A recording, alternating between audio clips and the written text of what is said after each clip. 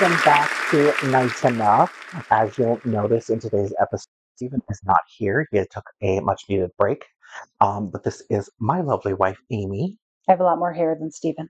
Yes, yes, she does. So tell them a little bit about yourself. Well, like you said, I'm his wife, Amy. We have 4 kids, and they are pretty much our whole lives. Yeah, but they're getting older. So we've got, oh gosh, math, a 27. Yeah, I can't tell anymore. They've thrown Okay, us off. I got it. It's 27, 24, 23, and 17-year-old. It's the 17-year-old that throws me off because we used to be able to do every two years, bing, bing, bing. Yeah, but as long as you know what the oldest one is, the youngest one is 10 years difference. So 27, and you just keep that in your brain, and then when you get to the end, it's I think she's 17. 27. I know, she's old, We're old. which makes us really old. But so the older two are out of the house. We have the 23-year-old and the 17-year-old in the house. So there's 5 of us in the house because we also have Bert's mom, my mother-in-law, that lives with us as well. Which is a great segue into what we're going to be talking about today.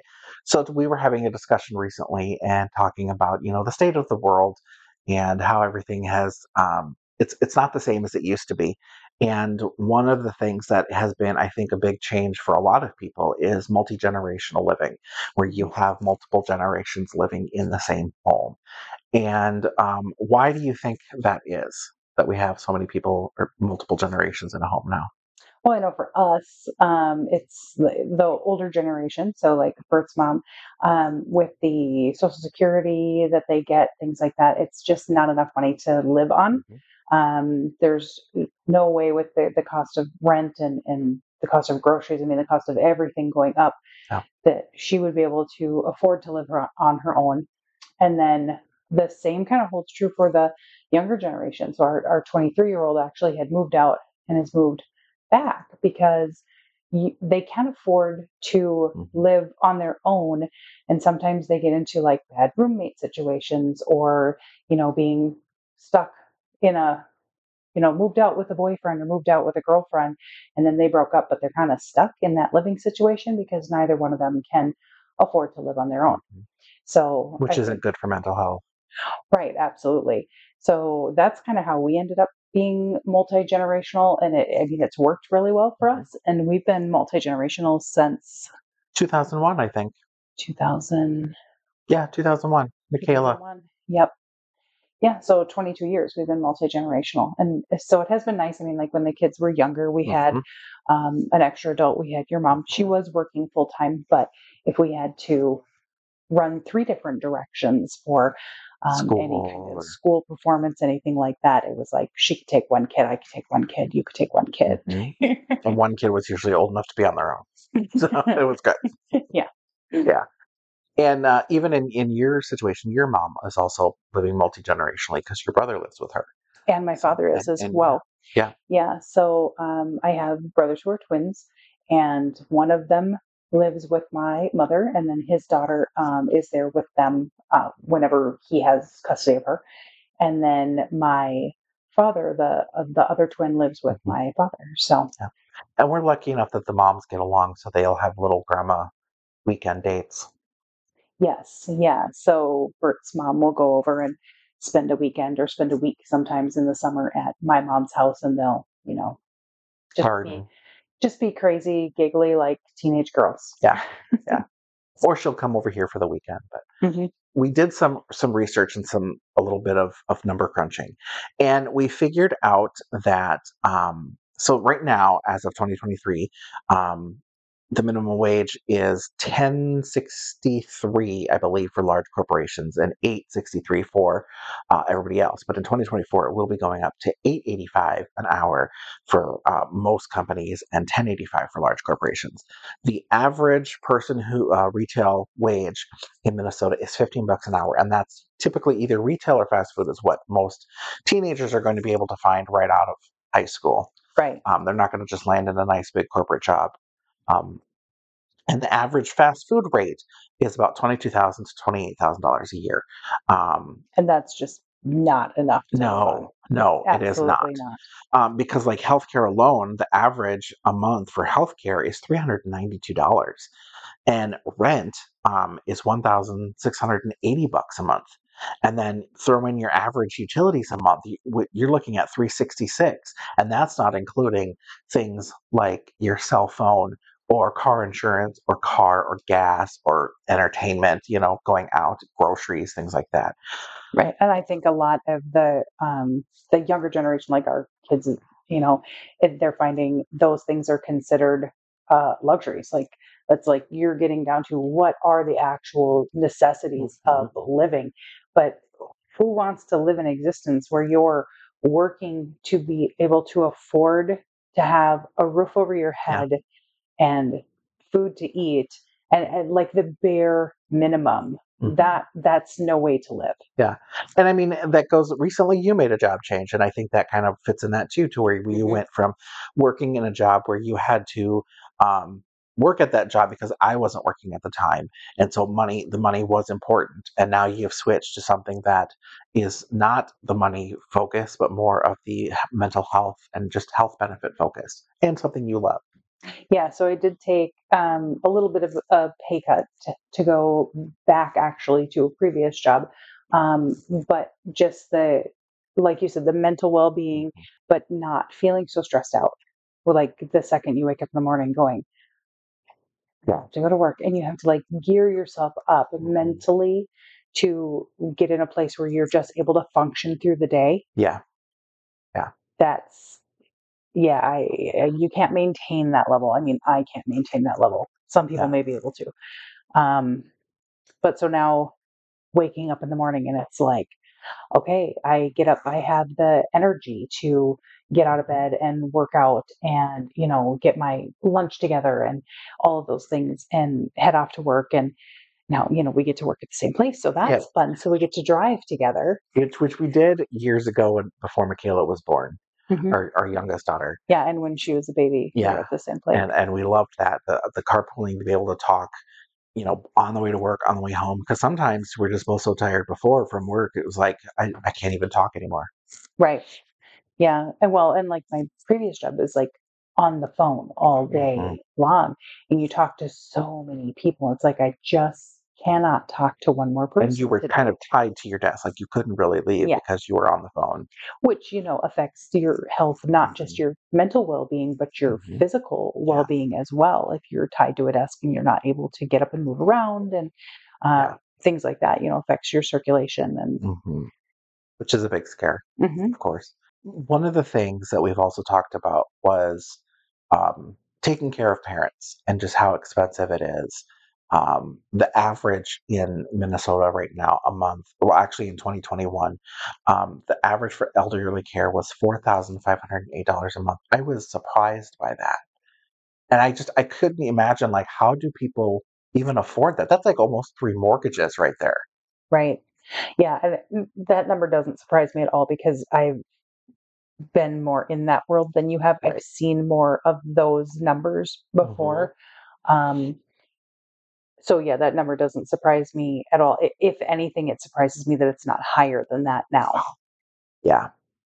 And hence why multi-generational living happens. I mean, my Hmm. sister basically moved in when my dad had an issue and was in the hospital for, was he in there for 2 years, a year and a half, Yeah, I think it was something over like 2 that. years. And then when he was finally able to go home, she basically moved in and became his caregiver Hmm. 24/7. And without that, there's no way. Um, Yeah, and I think that's another good point with the multi-generational living is like so your mom here now. mhm, So she doesn't really drive anymore. She can. She still has her license. She's 72. She's going to be 73 in a couple months. Um, but she doesn't like to drive at night. She doesn't like right, to drive in the rain. She doesn't like to drive in the winter. And it's Minnesota, so 6 months out of the year she will not drive. right. I mean, technically 6 months out of the year, I won't drive. That'll be all you now that we're working together. But it's we're able to drive her places if she needed to go somewhere Right. or wanted to go somewhere. Um, we're able to take care of that Hmm. portion of it for Hmm. her. any bills that she would have, Yeah. we take care of those for her. So she's not worrying about balancing a checkbook. She's Hmm. not worrying about what's in her bank account. We kind of took on all of those things Right. for her.